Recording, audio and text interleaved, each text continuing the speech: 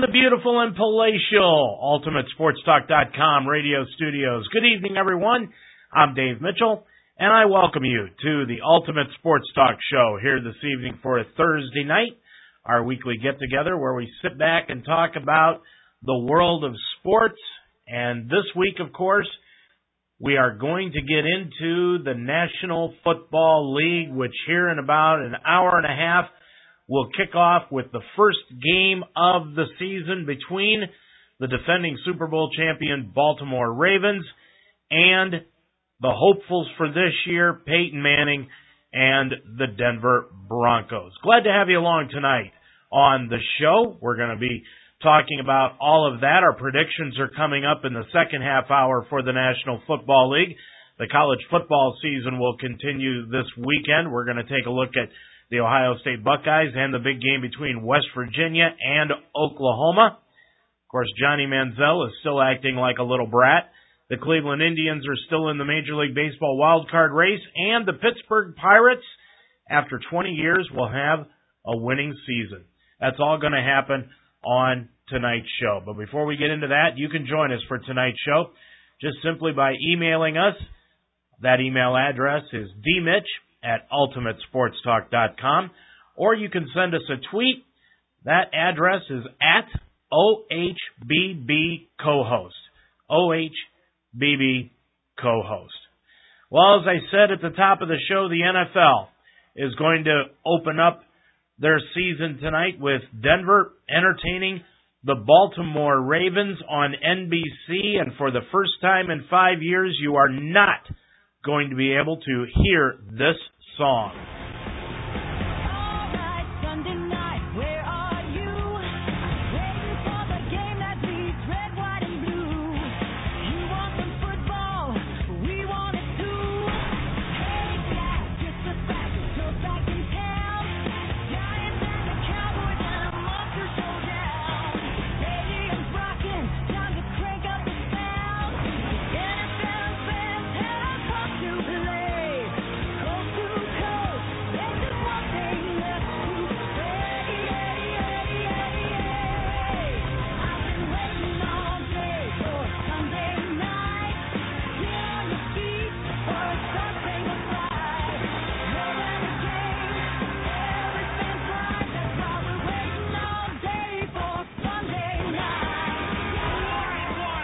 Nope, it's not going to happen anymore. Faith Hill has retired as the opening act for Sunday Night Football, and it's going to start this evening with a new performer taking on the show's theme song. It all started with Pink, followed by Faith, and now it's Carrie Underwood's turn to take on the theme of Sunday Night Football. Stars from the 13 NFL teams are coming together, just like always, to film the music video that goes along with Underwood's rendition. Here's the preview that NBC is allowing, but they are not going to announce the finished version until at the beginning of tonight's game.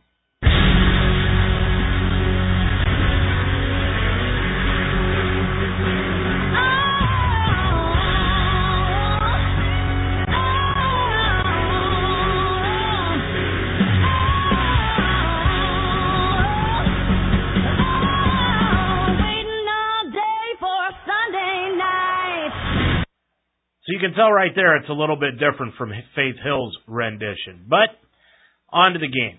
For the Baltimore Ravens, tonight's season opener in Denver against the Broncos brings plenty of uncertainty. It started in May when the game was supposed to be in Baltimore as the celebration for winning the Super Bowl. Every year the opening Thursday night game is held in the Super Bowl winning team's city. This year it wasn't because the Orioles were scheduled to have a home game tonight, and the traffic situation in Baltimore would be tenuous at best, so the game was moved to Denver. And, of course, the Broncos gladly took it.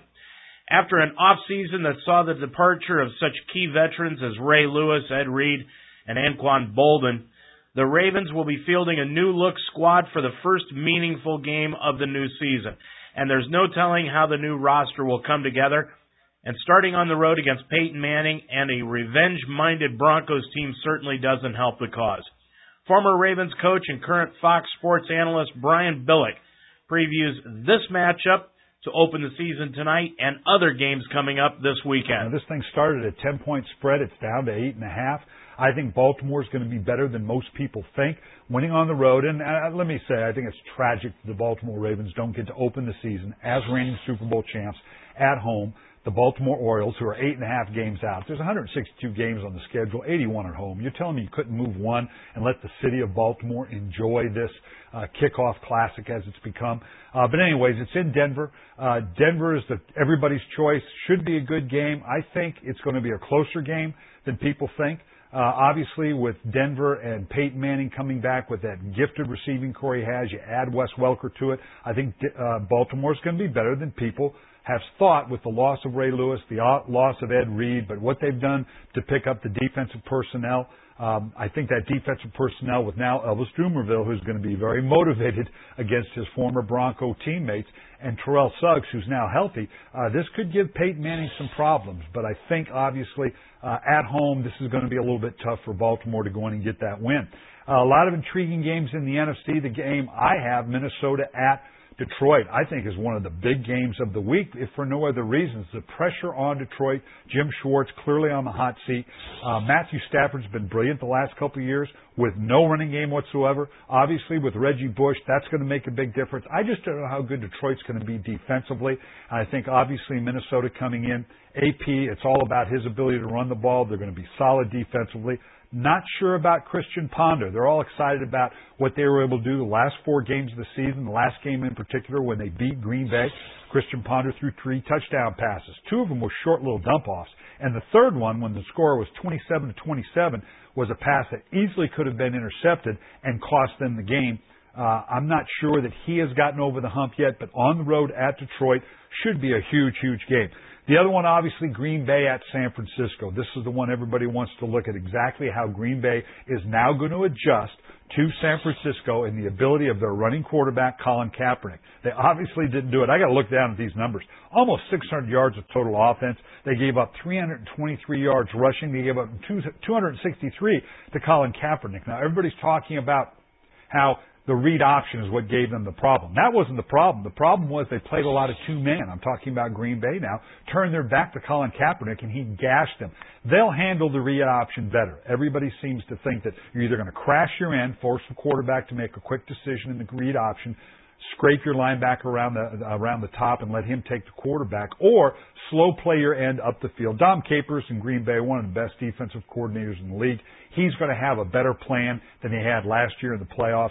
Again, I think San Francisco may be the best team in the league. It may be a tall order for Green Bay to go into San Francisco and beat them in San Francisco, but it should be a heck of a game. Also, you're going to want to watch that Atlanta Falcons at the New Orleans Saints. How much of an impact is Sean Payton coming back to New Orleans? You can't have any more of an impact on offensively. Drew Brees has been unbelievable the last couple of years, even with Sean Payton not being there last year and not being the play caller the year before. But defensively, I saw this team in the preseason. I don't know how much better Rob Ryan can really make them better defensively. They were last in the league last year. They gave up better than 7,000 yards. They might be a little bit better, but I don't know that Sean Payton's, the sheer presence of their head coach, can make that much of a difference defensively. Brian Billick from Fox Sports. And, of course, tonight's game, Baltimore at Denver. And starting a 6-game suspension tonight for Denver will be linebacker Von Miller for violating the league's substance abuse policy. That's going to be a 6-game suspension. But also, tonight, Peyton Manning entering the season at age 37. He'll turn 38 towards the end of the year. A lot of people are thinking this could be Peyton Manning's last hurrah. Could it be? Sean King of NBC Sports says, don't think too fast. You know, I think Peyton's a guy actually going to get healthier each year coming from that back surgery. I don't think he was fully healthy last year, and he's talked this offseason about feeling stronger, about being more comfortable with his footwork, feeling like he has more velocity on his fastball. So I still think Peyton Manning has another 2-3 years remaining. I don't think, however, that he's going to make it to the Super Bowl. I'm not as high on this Denver Bronco team as some others. Well, I've been in Denver during football games a few times, and it is not an easy place to play. When that place gets rocking, boy, it's tough to win in. The Ravens proved back in January, though, that they can head into the Mile High City and pull off an upset. Something they're going to have to do tonight, I'm not expecting it. The Broncos are favored by 7.5 points. Take the Broncos and the points in tonight's opener for the NFL season. Now, what else is happening?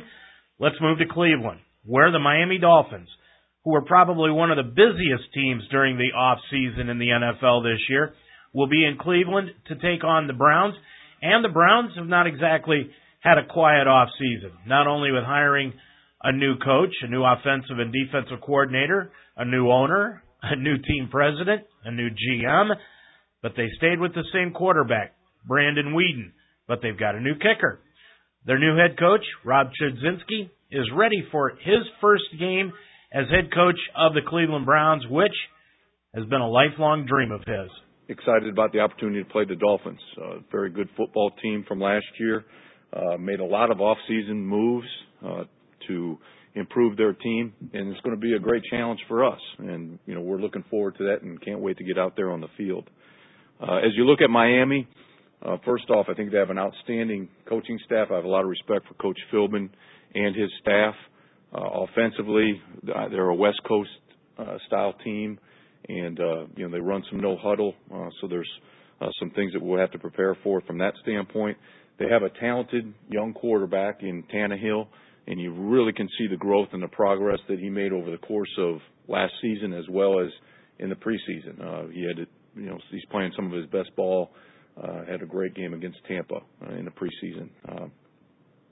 Wallace, obviously, Mike Wallace, they picked up in the offseason a dynamic receiver, speed receiver, a big play threat, and then with Hartline and Gibson, that gives them two guys that are excellent receivers, very dependable guys, and really a good group of receivers.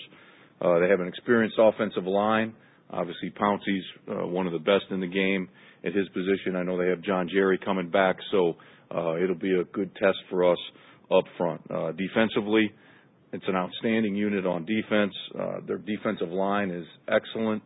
They have a number of guys that are top-notch players. Wake, everybody knows about Cameron Wake.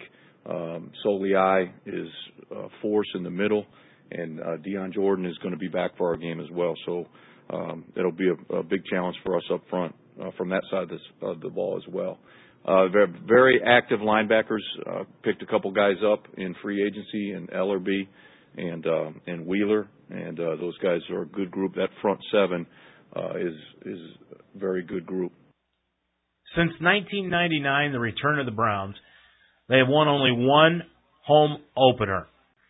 And since 1999, they had only one player that had been with the team since the beginning, and that was kicker Phil Dawson out of Texas. Well, Dawson left to go to the San Francisco 49ers during the offseason, and finally on Tuesday, the Browns replaced him with former kicker Billy Cundiff. The Browns replaced Dawson with Cundiff, and of course Cundiff has been with the Browns before, and he's been with the Baltimore Ravens before. So what does Chud say? He says he's completely confident in their new kicker. Well, I'm very comfortable. Billy was a guy that we looked at. Obviously, he had a good workout. He's played and knows the division. He's played here.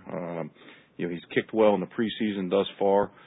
Outstanding as a kickoff guy. I think is 60% on his touchback percentage or so, and he's been in a Pro Bowl. So he's a resilient guy who, I have faith. He's on our football team, and I have the utmost trust in him. After an off-season of uncertainty at the quarterback position, Brandon Weeden came out and in the first two preseason games grabbed a hold of the position and was named the starter just prior to the third game. This will be his second year, and not only is he hoping to improve, but he thinks the team is improving also. The teams, we've come a long ways. I think we've added some pieces really to make us stronger. I think we've got a great core of veteran guys that have, kind of set the foundation and, moving forward. And then, I think, as far as myself, I think I've gotten better. I think it comes with reps, it comes with experience, and it comes with seeing things for several times. You just kind of get better each time you get reps, and I'm excited. I'm excited, starting year two. I think, the preseason we did some good things, had a lot to learn from, but I think I'm on track. I'm definitely not pleased and satisfied. I want to continue to get better.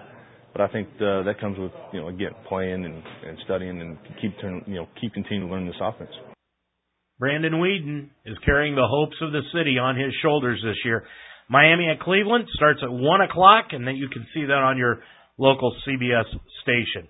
In other games on Sunday, the New England Patriots will be at Buffalo, taking on E.J. Manuel and the Buffalo Bills. Manuel was just named as the starter for the Bills. That's at 1 o'clock on CBS. Tennessee plays at Pittsburgh Sunday afternoon. That's at 1 o'clock on CBS. It'll be a homecoming of sorts at MetLife Stadium in New York, where the Jets will be hosting the Tampa Bay Buccaneers. And how will it be a homecoming? It's because Darrelle Revis, the cornerback, some people think that he may be the best cornerback in pro football today.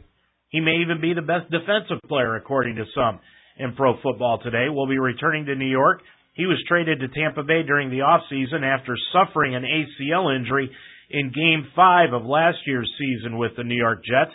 But, as he's telling everybody, he's ready to play against his old team. I know these guys. I played against them every day in practice.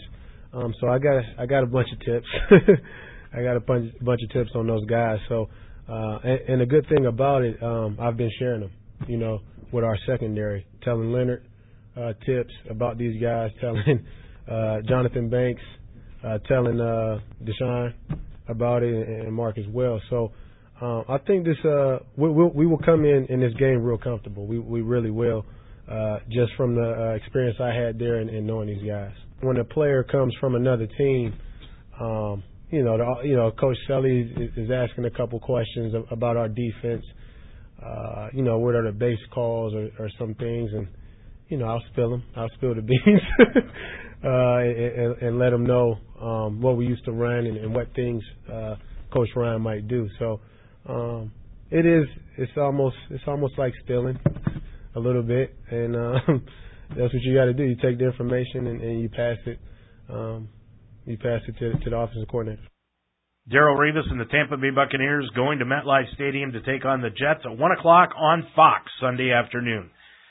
In other games, Atlanta will be at New Orleans. Boy, what a big opener there. Sean Payton will return, and we'll hear from Coach Payton coming up in our predictions in the second half hour. That's at 1 o'clock on Fox at the Mercedes-Benz Super Bowl.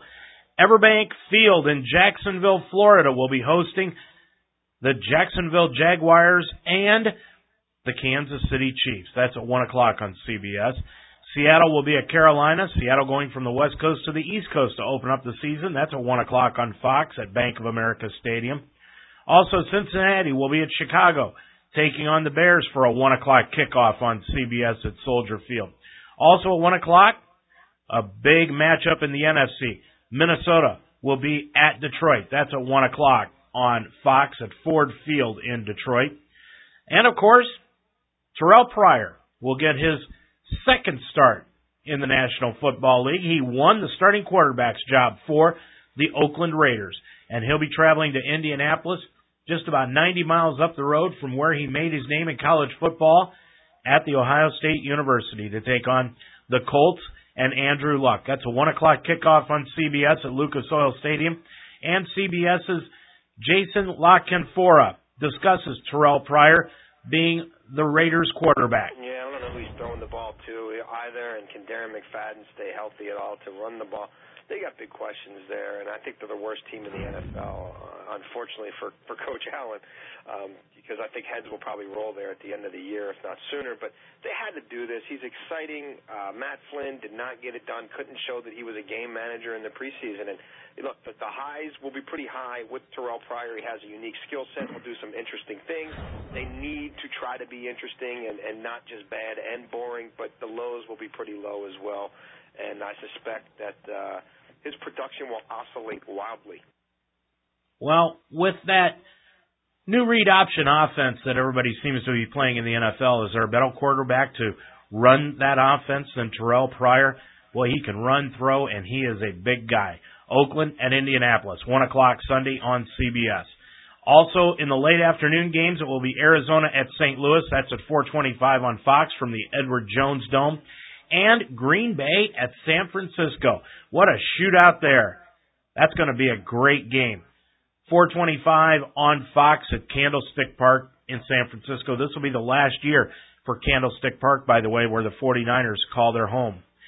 And on Sunday night, where Carrie Underwood will be singing the second rendition of her Sunday Night Football, that's at 8:30 on NBC. The New York Giants will be in Dallas.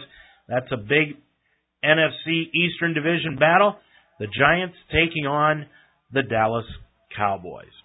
Coming up on Monday, there's 2 Monday night games. Remember, on the opening weekend, they always play 2 Monday night games. And the first game, of course, is going to be the Philadelphia Eagles with new head coach Chip Kelly at Washington and a recuperating quarterback in Robert Griffin III. And, of course, after hearing about his ACL injury from the playoff game last year, right up through this opening game where he has not played any preseason action, RG3 proclaimed himself ready to go last Thursday, and he told the media yesterday he's still ready for action. It's going to be tough. I don't think there'll be any tears. If there are, there'll be tears of joy, but it's just been a long journey. And it's been an adventure. It's been fun. You don't necessarily want to go on the journey that I had to go on this offseason, but you try to enjoy it along the way and hit those milestones. So to come out of that tunnel with the team Monday night's going to be a great moment. I think everyone's anticipating that I'll be rusty, but that's not the way I think, and that's just not how I'm built to think. So those guys know I'll lean on them, and I think they're ready to make plays. I think everybody's ready to go out and be explosive and be dynamic. You know, the mental reps is it's a funny joke, but leading the league in mental reps, but it's the truth, and there's more ways to do it than just standing out there on the field and watching. You know, it involves watching film, knowing your offense inside and out, and being out this offseason is what helped me do that, learn the offense inside and out. Like Coach said, it's like speaking a new language. Now I'm fluent. I'm fluent in Redskins offense. How soon do you think you wind up learning how to slide, how to get down in time? Monday night. I mean, you guys have been talking to me about it for 8 months. I think it's ingrained in my head now. I'll be getting down on Monday night. It will be interesting to see just how fast the Philadelphia Eagles will run their offense under Chip Kelly. That game kicks off at 6:55, almost 7 o'clock on ESPN Monday night, Philadelphia at Washington. And then at 10:20 on Monday night, it's the Houston Texans in San Diego taking on the Chargers. Many feel Houston may be the best team in the National Football League this year. That's a look at what's going on in the NFL. We're going to have our predictions coming up in the second half hour. I'm Dave Mitchell on tonight's Ultimate Sports Talk Show. Let's switch to college football right now. And, of course, when you talk about college football, where's the first place you have to go? To Texas A&M for the continuing saga, the days of our lives with Johnny Manziel, who now has a new cover story, and that is he's on the cover of Time magazine. The magazine's cover story makes the case for paying college athletes with recent debacles regarding Manziel allegedly receiving money for signing autographs. This piece is very timely. The NCAA and Texas A&M determined that Manziel didn't take any money, but he did serve a first-half suspension for an inadvertent violation of NCAA rules in last week's season opener against Rice. In the story, Time asks why Manziel and other college athletes shouldn't be paid, which is the ongoing question that's been actually going on for several years now. This week's issue hits the stands tomorrow, and of course, Manziel made a joke of that, being benched by his coach Kevin Sumlin late in the third quarter after receiving an unsportsmanlike conduct penalty for taunting Rice players. And Greg Doyle of CBS Sports with Tracy Wolfson says Manziel is out of control and went too far in the opener. Yeah, A&M fans will tell you no, but they're biased, so you can't listen to them. You can listen to me, and what I'll tell you is that we have a Heisman Trophy winner, a sitting Heisman Trophy winner, got suspended for the first half of the first game and couldn't make it out of the second half without getting benched by his coach. That's too far. When you have a player that is bigger than the program, and I don't really think there's been a time in history that we can really remember something like this in college, what do you do from here? What would be your suggestion? Well, sitting him down for half a game didn't teach him anything as far as humility, class, grace. I mean, look, he was taunting Rice, for heaven's sake. They're up 24 in the fourth quarter against Rice. I don't even know what league Rice is in, no offense, Rice. And you're taunting Rice from your SEC perch? He hasn't learned a damn thing. Want to make him learn in the future? I don't know. He's a guy that, because of his power and his economic impact, he's going to have to bottom out on his own, and it hadn't happened yet. How are the Aggie fans reacting? There is one fan that is taking more of a liking to him. I don't know if you saw Ravens quarterback Joe Flacco, who in an interview said, I don't know if I'll be too popular for this, but I don't know how I really felt about Johnny Manziel. But I feel like now everyone hates him. He's quickly becoming my favorite player in college football. Did you get that sense? How are Aggie fans reacting to all of this? Well, first of all, about Joe Flacco, I need to see his Wonderlic score because that's the dumbest thing I've ever heard. Here's a guy, I'm going to decide to like this guy for no other reason than everybody else doesn't. Brilliant, Joe. Brilliant. In Aggie land, they're torn. It's not 50-50, but it's not unanimous. There's a lot of folks down there that are tired of his act, tired of him embarrassing the school, bringing negative publicity. There are some of them, but you know how it is with fans. By and large, he's our guy. He's winning games for us, and he's fun to watch. And so by and large, they're okay with him. As I said last week, Manziel is acting like a spoiled brat. Now, he's a kid that always got his way, pouts or cries when he didn't. That's the way he appears. Certainly, there was no proof that Manziel was paid for the autograph sessions, and the NCAA really didn't want to find any proof. The Miami investigation, the Ohio State investigation, the Oregon investigation, and even the USC investigation a few years ago went longer than the NCAA looked into Manziel and this ordeal. They didn't want to find anything, they didn't try to find anything, and they didn't find anything because they didn't want to ruin next week's game between Texas A&M and number 1 ranked Alabama.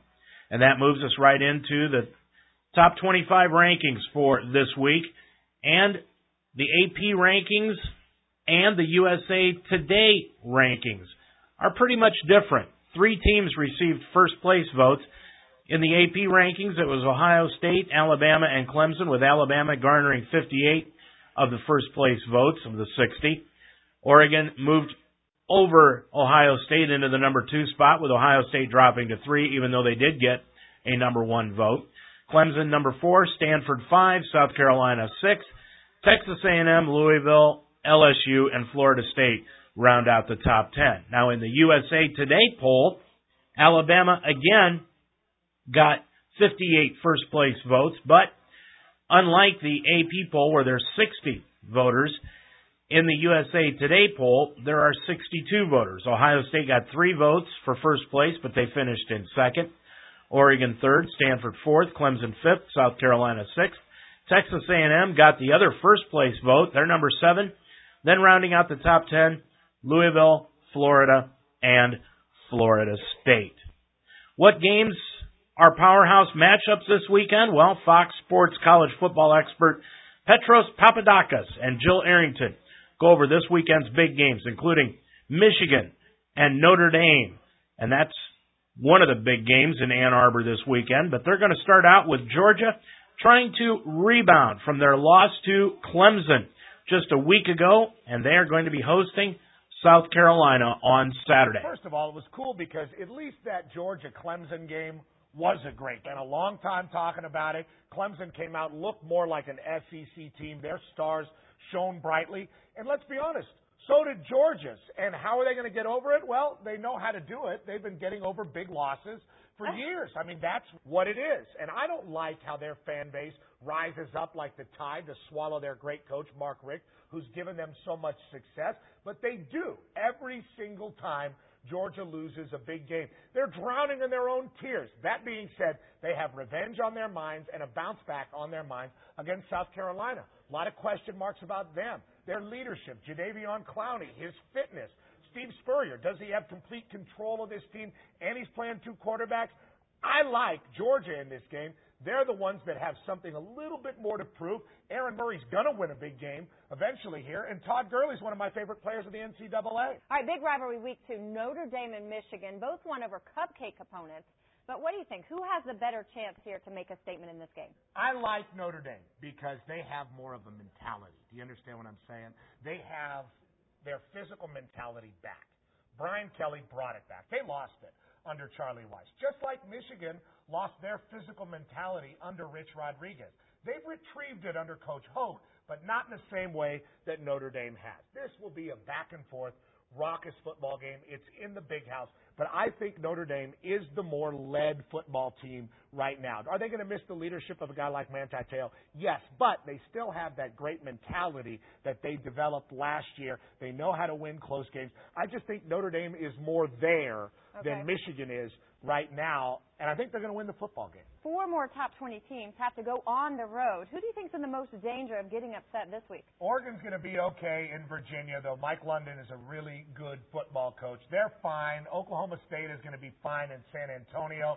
Texas at BYU is a little concerning for Texas, even though BYU doesn't look as dynamic as they were last year. Remember, Notre Dame went to BYU last year and really had some trouble. That David Ash looks like a better player. I don't worry about any of those teams.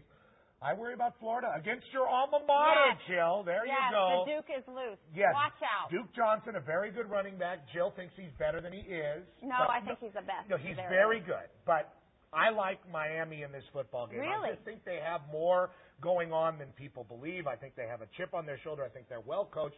And Florida looks like Will Muschamp's Florida team. I mean, they're not very dynamic offensively. They don't have as much to offer going down the field wide receiver-wise. Driscoll's just okay running the offense right now, but they're very good defensively. I think it'll be a great game. Let's put it that way. Florida's in the most trouble. I'm not saying Miami's going to win. I take that back.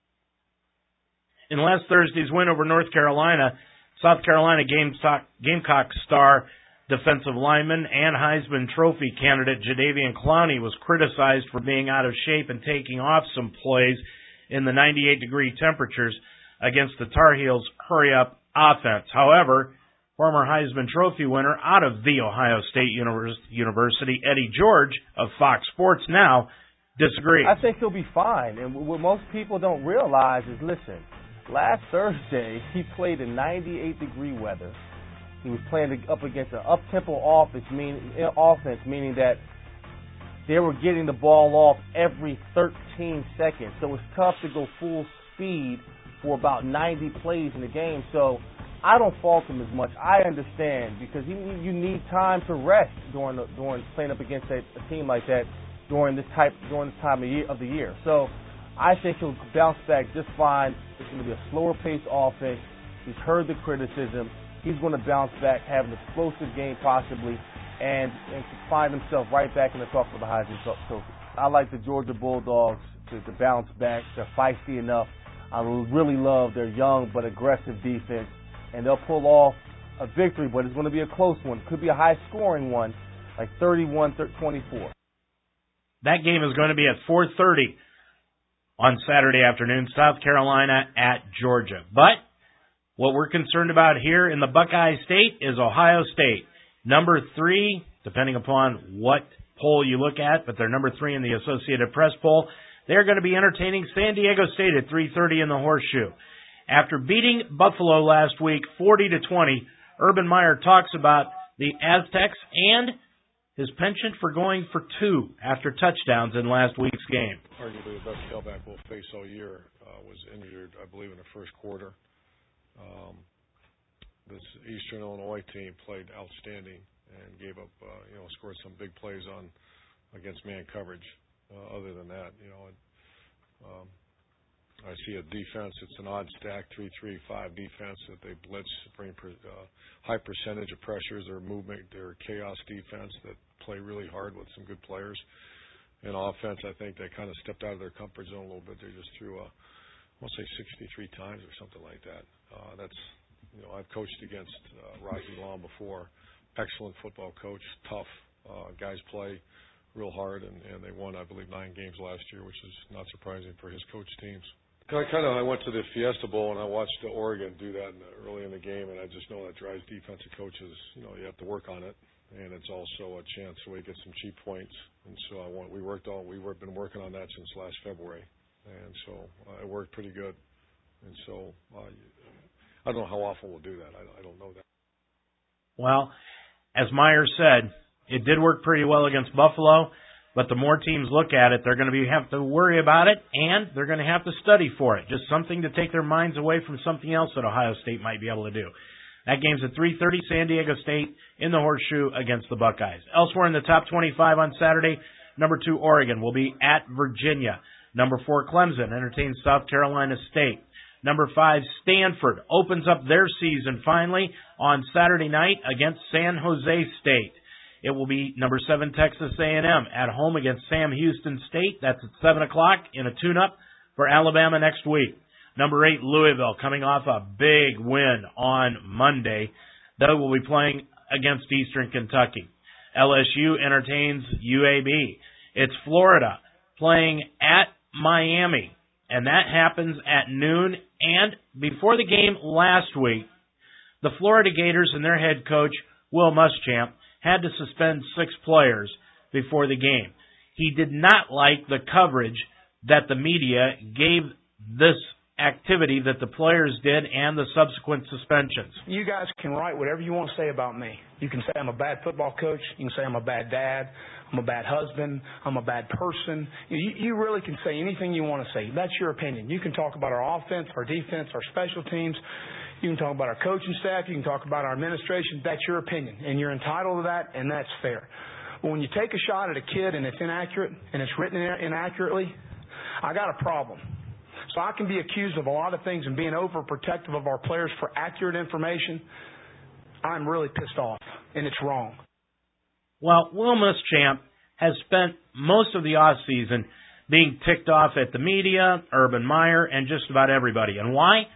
Because he's not that good a football coach. I'm not going to say anything about his fathering. I'm not going to say anything about him being a bad husband, but he's not a very good football coach. He's one of these ESPN media darlings that they propped up to be the heir apparent to Mack Brown at Texas.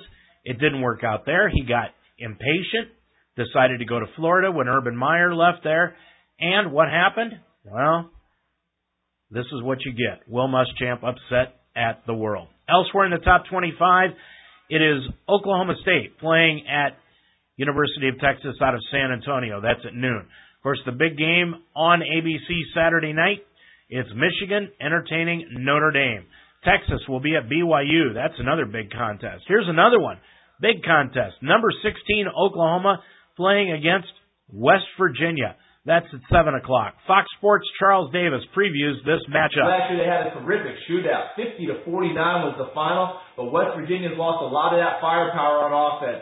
Geno Smith has gone to the pros. Tavon Austin gone to the pros. Stedman Bailey gone to the pros. But head coach Dana Holgorsen and his high-powered offense continue to feel like that they can roll. Let's see what they can get done against a very stingy Oklahoma defense, which is retooled after some hits they took last year. They want to play with their strengths, too. Their linebackers, Corey Nelson, Frank Shannon, they're terrific on the field. But the big news out of Norman in the offseason was they made a switch at quarterback. They had to because Landry Jones, their 4-year starter, was gone. But many thought Blake Bell, the Belldozer, would win the job. Trevor Knight got the job and looked very good in an opening night performance against Louisiana Monroe. The Sooners are a little bit different, but they're awfully salty for a team that won 10 games last year. They're tired of being questioned. West Virginia, on the other hand, started out so well last year and faded down the stretch. They have some questions that they want to answer. Should be a lot of fun on Saturday night in Norman. No matter what you think about Bob Stoops and the Oklahoma Sooners, and if they are championship contenders or not, Stoops still says the Sooners are ready for this outing on Saturday night. On to West Virginia here, a conference game at home. We had a barn burner a year ago, 50-49. So our guys understand, the challenge of facing these guys. So they've only had one game as well, so it's a little bit different to have a conference game this early in the season. But because of the bye weeks through the rest of the year, this kind of worked out best for us. I'm sure with them agreeing to play it, it must have worked out schedule-wise the best for them as well. So it'll be another challenge. Dana Holgorsen and his group do a great job, over there. So it'll be a big challenge here getting ready this week. We came out of the game healthy. That was positive, and so we're looking forward to playing a conference game here this week. Here's three Big Ten teams that are challenging for the conference championship. Northwestern, coming off of their win against Cal last Saturday night. They're number 19 in the country. Will play at home against Syracuse. Wisconsin, big winners last week. They entertained Tennessee Tech at noon. And Nebraska squeaked by Wyoming. Hey, don't overlook the Wyoming Cowboys this year. They're a solid football team. And Nebraska will be playing Southern Miss at 6 o'clock on Saturday night. Baylor entertains the Buffalo Bulls at Khalil Mack. What an outstanding linebacker for the Bulls. TCU will host Southeast Louisiana. And the final game in the top 25, Southern Cal, is at home for a Pac-12 matchup against Washington State on Saturday night. That's a look at the top 25 college football schedule for Saturday. We're going to take a look at Major League Baseball and our predictions for the NFL coming up after this timeout. For the first time since the death of Dylan Michael, Cincinnati is back in the hunt for a pennant. To help get there, they sent two minor league pitchers to Seattle today for former All-Star pitcher Randy McDonald and minor league slugger Matt Wolff. McDonald had Tommy John surgery last year and, if healthy, could greatly enhance Cincinnati's rotation. Little is known about Wolff, although his stats suggest he may help the team offensively. Last at Bat, a novel by Mark Donahue, available at Joseph A. Beth, Barnes & Noble, and Books & Company. And you can also get an autographed copy of Mark Donahue's book, Last at Bat, soon to be made into a major motion picture, just by simply ordering your copy here at UltimateSportsTalk.com. You can order it on the right side of the homepage. Click and get your copy today. I'm Dave Mitchell. Thanks for joining us on tonight's Ultimate Sports Talk Show, and we are going to move on to Major League Baseball because the pennant races are heating up and there's only 3 weeks left to go in the regular season. And let's take a look at what's happening, first of all, in the American League. Detroit winning the Central Division comfortably over the Cleveland Indians by 6.5 games. The Boston Red Sox lead that Eastern Division by 5.5 over Tampa Bay. And out west, it's Oakland and Texas tied for the top spot. They're both 80 and 59, but comfortably ahead of the Los Angeles Angels, 15.5 games ahead of the Angels. In the National League, it is in the Eastern Division. Atlanta winning by 14 games over Washington in the East. Pittsburgh just a game in front of St. Louis in the Central, but Pittsburgh, by virtue of winning their 81st game on Tuesday night, has assured themselves for the first time in 20 years of finishing with at least a break-even record. One more win will give them a winning record for their first season in 20 years. The Reds are 3.5 games back, and out west, it's the LA Dodgers winning that division by 12.5 games over Arizona. Let's take a look at the wild card standings in the American League. It is Oakland and Texas. Of course, they're tied for the top spot in the West. They're also tied for the top wild card spot. Tampa Bay has the second wild card spot sewn up right now. They're 2.5 games in front of the New York Yankees and 3.5 games in front of the Cleveland Indians. And one of their stalwart players, Jason Kipnis, is happy to be playing some meaningful games in the month of September. It's great. You know what, when you come into the year, and we've been struggling a little bit for the last week or so, but viewers said that, hey, we're 3 games out of a playoff appearance going into September. We would have taken it. We wanted to be playing important games this month, and that's what we're doing right now. Jason, it's Mitch. Let me ask you, how important is a guy like Terry Francona that's been there and done that and won World Series to have as your manager at this point in the season right now? It gives you someone that you have no hesitation in following. The fact that he has 2 rings, the fact that he has that experience, gives him the credibility, gives him the reassurance that you take his word for what it is. You trust him on issues. If you have any questions, everybody knows he's one of the most approachable guys. So he's a leader that's not out in front of you. He's on the battlefield with you. So he's a great guy to have. Over 4 innings from your bullpen tonight, they gave up just 1 hit. This bullpen has been getting the job done all year long for your team. Are they overlooked, you think, nationally? A little bit. I mean, we've had the bullpen mafia of years past, I think, and they've made some national coverage. But you know what? We got some young guys coming out there that are logging some important innings for us. A lot of big guys, and just like today, it was a 4-4 game after the 5th, and we shut them out the rest of the way, and that's a big win for us today. Hey, Jason, are people coming out to Cleveland now? They coming to the games? I hope they start to. You know, we love having them. We can't say much about them, but we know we love the ones that are coming out and supporting us, and we can't worry about it, so we just got to play hard for the ones that do come. Well, the problem is the Indians aren't drawing. And why aren't they drawing? Because the media is more concerned with the Cleveland Browns than they are the Cleveland Indians right now. In the National League, in the wild card chase, it is St. Louis with the top wild card spot, 2.5 games in front of the Cincinnati Reds. So really 3 teams out of the Central Division in the National League will make the playoffs because the Reds are 6.5 games in front of Washington and 7 in front of Arizona. Major League Baseball announced their playoff schedules this week. The 2 wild card games will be on October 2nd. The National League Divisional Series game will begin on October 3rd, while the American League Divisional Series will begin on October 4th. The National League Wild Card game will take place first, followed by the AL Wild Card game. Both games will be aired on TBS this year. Well, as I said, we are going to go over our football predictions tonight for the 2013 NFL season, and this should be a very fun thing to do in the last 10 minutes of our show.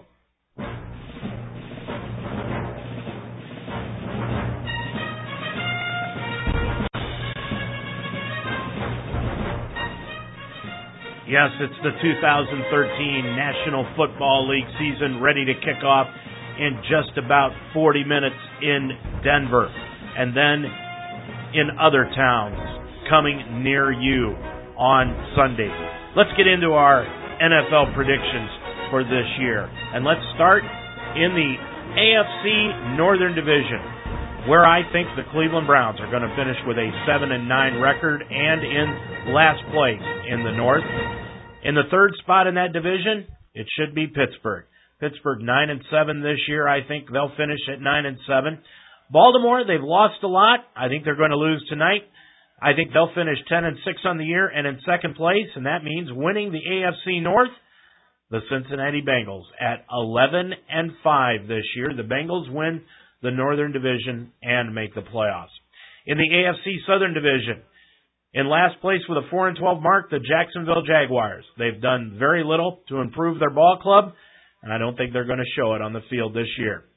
Number 3, the Tennessee Titans, another team that has done very little to improve themselves. I think they'll finish with a 6-10 mark. Indianapolis, they'll be an improved ball club, but with a tougher schedule. I see them finishing 10-6, and they'll be in second place. And the number 1 team in the AFC South, the Houston Texans, they could very well be the Super Bowl champions this year. I think they'll finish 13-3 on the season, the Texans winning the Southern Division. In the AFC Eastern Division, boy, with all the problems that the New York Jets have had, with Rex Ryan as head coach going to Clemson, big deal. Will Mark Sanchez be the quarterback? No, it's going to be Geno Smith. Oh, wait a minute, it could be Brady Quinn. We're getting rid of Darrelle Revis. Nonetheless, I see the New York Jets plummeting to last place in the Eastern Division with a 4-12 mark, finishing just ahead of them by a game, the Buffalo Bills at 5-11 and their rookie quarterback, E.J. Manuel. At number 2, the Miami Dolphins. They spent a fortune in the offseason. It's not going to help them that much. They go to 7-9. And running away with the division this year, the New England Patriots, they'll win it without really breaking a sweat. 11-5 this year for the Pats and moving into the playoffs. And in the AFC West, here's the way we look at the 4 teams. The Oakland Raiders behind new quarterback Terrell Pryor. I think they're the worst team in the AFC this year. They're going to finish 3-13 and in last place in the Western Division. Kansas City, new coach Andy Reid, new quarterback in Alex Smith. Not much of a new attitude. 7-9 for the first year under Reid and Smith, and they'll finish in third. In the second spot, the San Diego Chargers, 9-7 on the year this year. I see them finishing second. And the number 1 team in the AFC Western Division, easily running away with the division, the Denver Broncos at 12-4. So that means the top 4 teams, Houston, Denver, New England, and Cincinnati. The other 2 teams making the playoffs out of the AFC, I see as the Baltimore Ravens and the Indianapolis Colts. Let's move over to the NFC, where in the Northern Division, I see a team that made the playoffs last year finishing in last place this year, the Minnesota Vikings. Boy, did they have a year like no other behind Adrian Peterson. I think people are just going to stack the box this year and force Peterson to beat them and then hope that Christian Ponder doesn't. Well, I see the Vikings finishing at 6-10 and in last place in the division. The Detroit Lions, I am just not impressed with their head coach, Jim Schwartz, or their quarterback, Matt Stafford. I see them finishing at 7-9 this year and in third place. Who I am impressed with? Mark Trestman of the Chicago Bears, their new head coach. I've always been impressed with the offensive mind this guy has. This is his first coaching gig in the NFL at the age of 57 after winning a couple of CFL titles. I think he takes the Bears to a 10-6 year. Jay Cutler will be greatly improved. Whether or not his attitude will be, I don't know. But I see the Bears finishing second in that division. And the Green Bay Packers finishing 11-5 on the year and winning the division behind Aaron Rodgers. Let's move to the NFC Southern Division, where, of course, you've got Carolina behind Cam Newton. I think they're going to finish in last place in that division with a 6-10 mark. Tampa Bay 7-9. They'll be improved, but not good enough to beat Atlanta or New Orleans. I see Tampa Bay finishing third. I think Atlanta is going to be one of the great teams in the conference this year. But is that going to be good enough to win the division? I say no. I think they'll be 12-4 on the year and finish second behind the New Orleans Saints, and the return of Sean Payton as their head coach is going to propel them to a 13-3 year.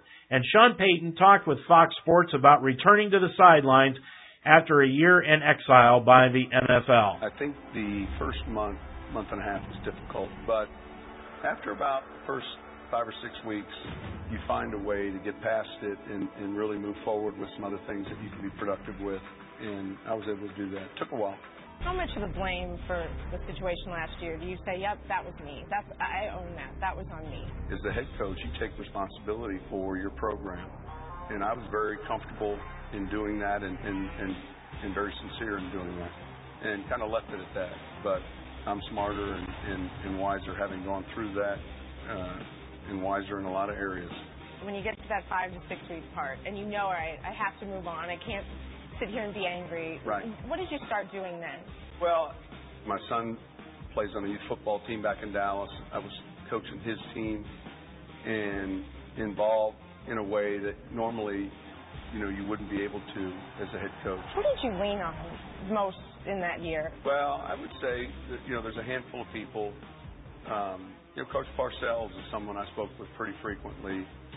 Parcells likes to say that the most dangerous coaches are the ones that are smart and talented and at least slightly angry with a chip on their shoulder. I know you're 2 out of the 3. Do you have any anger left over? Well, I answered your question. Do you Sure. feel a little angry? Yeah, absolutely. But it's not something that's driving what we're doing going forward. It's not something we talk about it as a team. It's clearly not something that's motivating us. I think we're driven to be competitive, to win championships.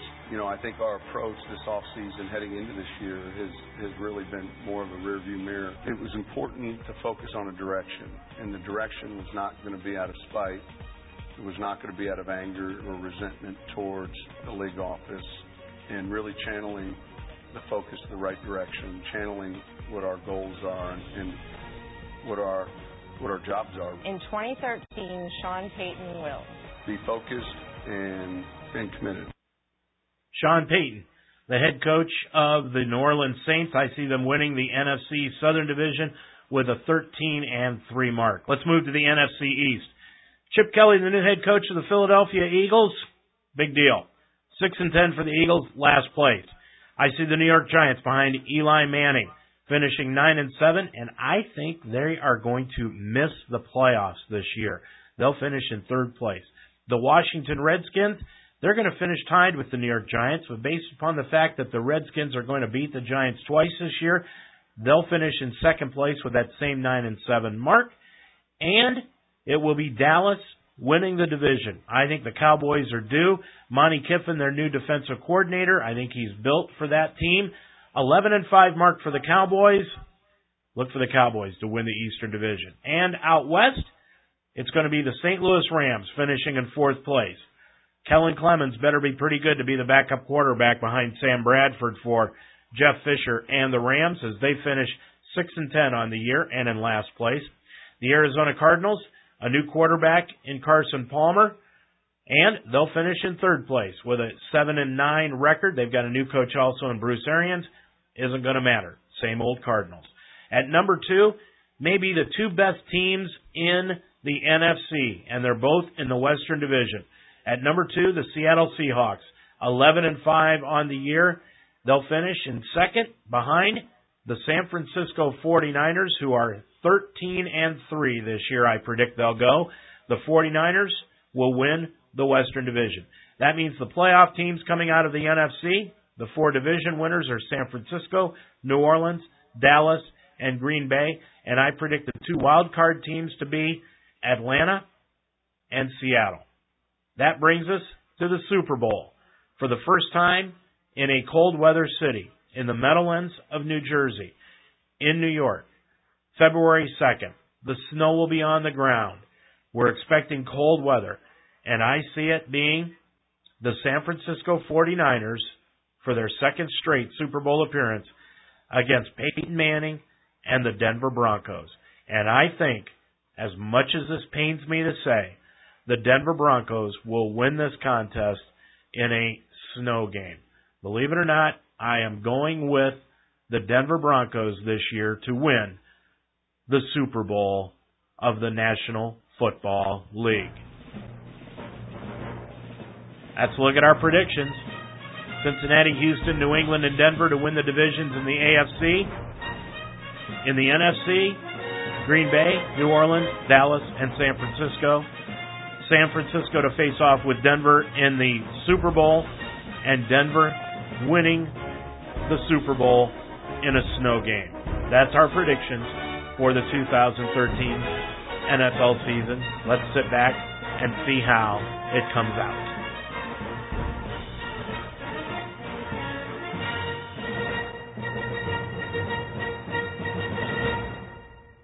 Well, you just got to love that NBC music, don't you? Anyway, hey, with our final story tonight, we want to talk about some high school activity, and high schools anymore are trying to get kids away from playing 2 sports. They really don't like them playing 3. And in some of the larger schools, they're staying away from kids playing in 2 sports. Well, in this Dallas, Texas school of Episcopal School of Dallas, they are allowing Armand Fernandez-Pierre to be a 2-sport athlete. And Fernandez-Pierre isn't just an undersized utility player who wanted to suit up. No, he's a 335-pound defensive lineman who is actively recruited to join Episcopal School of Dallas's football squad from, get this, the cheerleading team. Fernandez-Pierre was recruited to the squad by head football coach Clayton Sanders, who saw the team as a unique opportunity to add a massive athletic lineman to his squad. Fernandez-Pierre wasn't a newcomer to the sport. He played football throughout his youth until he injured his neck as an 8th grader and decided it was time to find a new sport. That sport turned out to be cheerleading, where Episcopal School of Dallas coach Eric DeBoa welcomed the Giant with open arms. The lineman enjoyed his time cheering on the sidelines so much that, get this, he was initially reluctant to return to the football field even as the school's varsity coach was actively wooing him. Eventually, he gave in to Sanders with one caveat. He had to be allowed to continue cheering at halftime of the school's football games. So, what did the coach Eric DeBoa do? Sure, come on out. So that is what Fernandez-Pierre is doing. In their first game, a 41-0 rout of Dallas, Texas John Paul II school in the season's first game, that's what he did. He didn't come in at halftime. He stayed out at halftime and cheered with the cheerleaders. And that entire process will be repeated on Friday against Brock School of Dallas, Texas as well. And that's going to do it for our show tonight. Boy, we've gone over everything. College football, pro football. The Denver-Baltimore game is going to kick off in just about a half an hour. And don't forget, Mark Donahue and I will be back on Monday evening at 9 o'clock We're going to be talking about the Cleveland Indians and the Cincinnati Reds. So be sure you join us then. That music means that we're on our way out of here. Time for us to sit back and watch a little pro football between the Baltimore Ravens and the Denver Broncos. My pick for the Super Bowl champion for this year. Be sure to join us again next Thursday night, everyone, with the Ultimate Sports Talk Show here at UltimateSportsTalk.com at 7 o'clock. Our thanks to Greg Mitchell, our producer, but most of all, our thanks to you for listening. I'm Dave Mitchell. Until next Thursday night. Have a good weekend, everyone. Good night.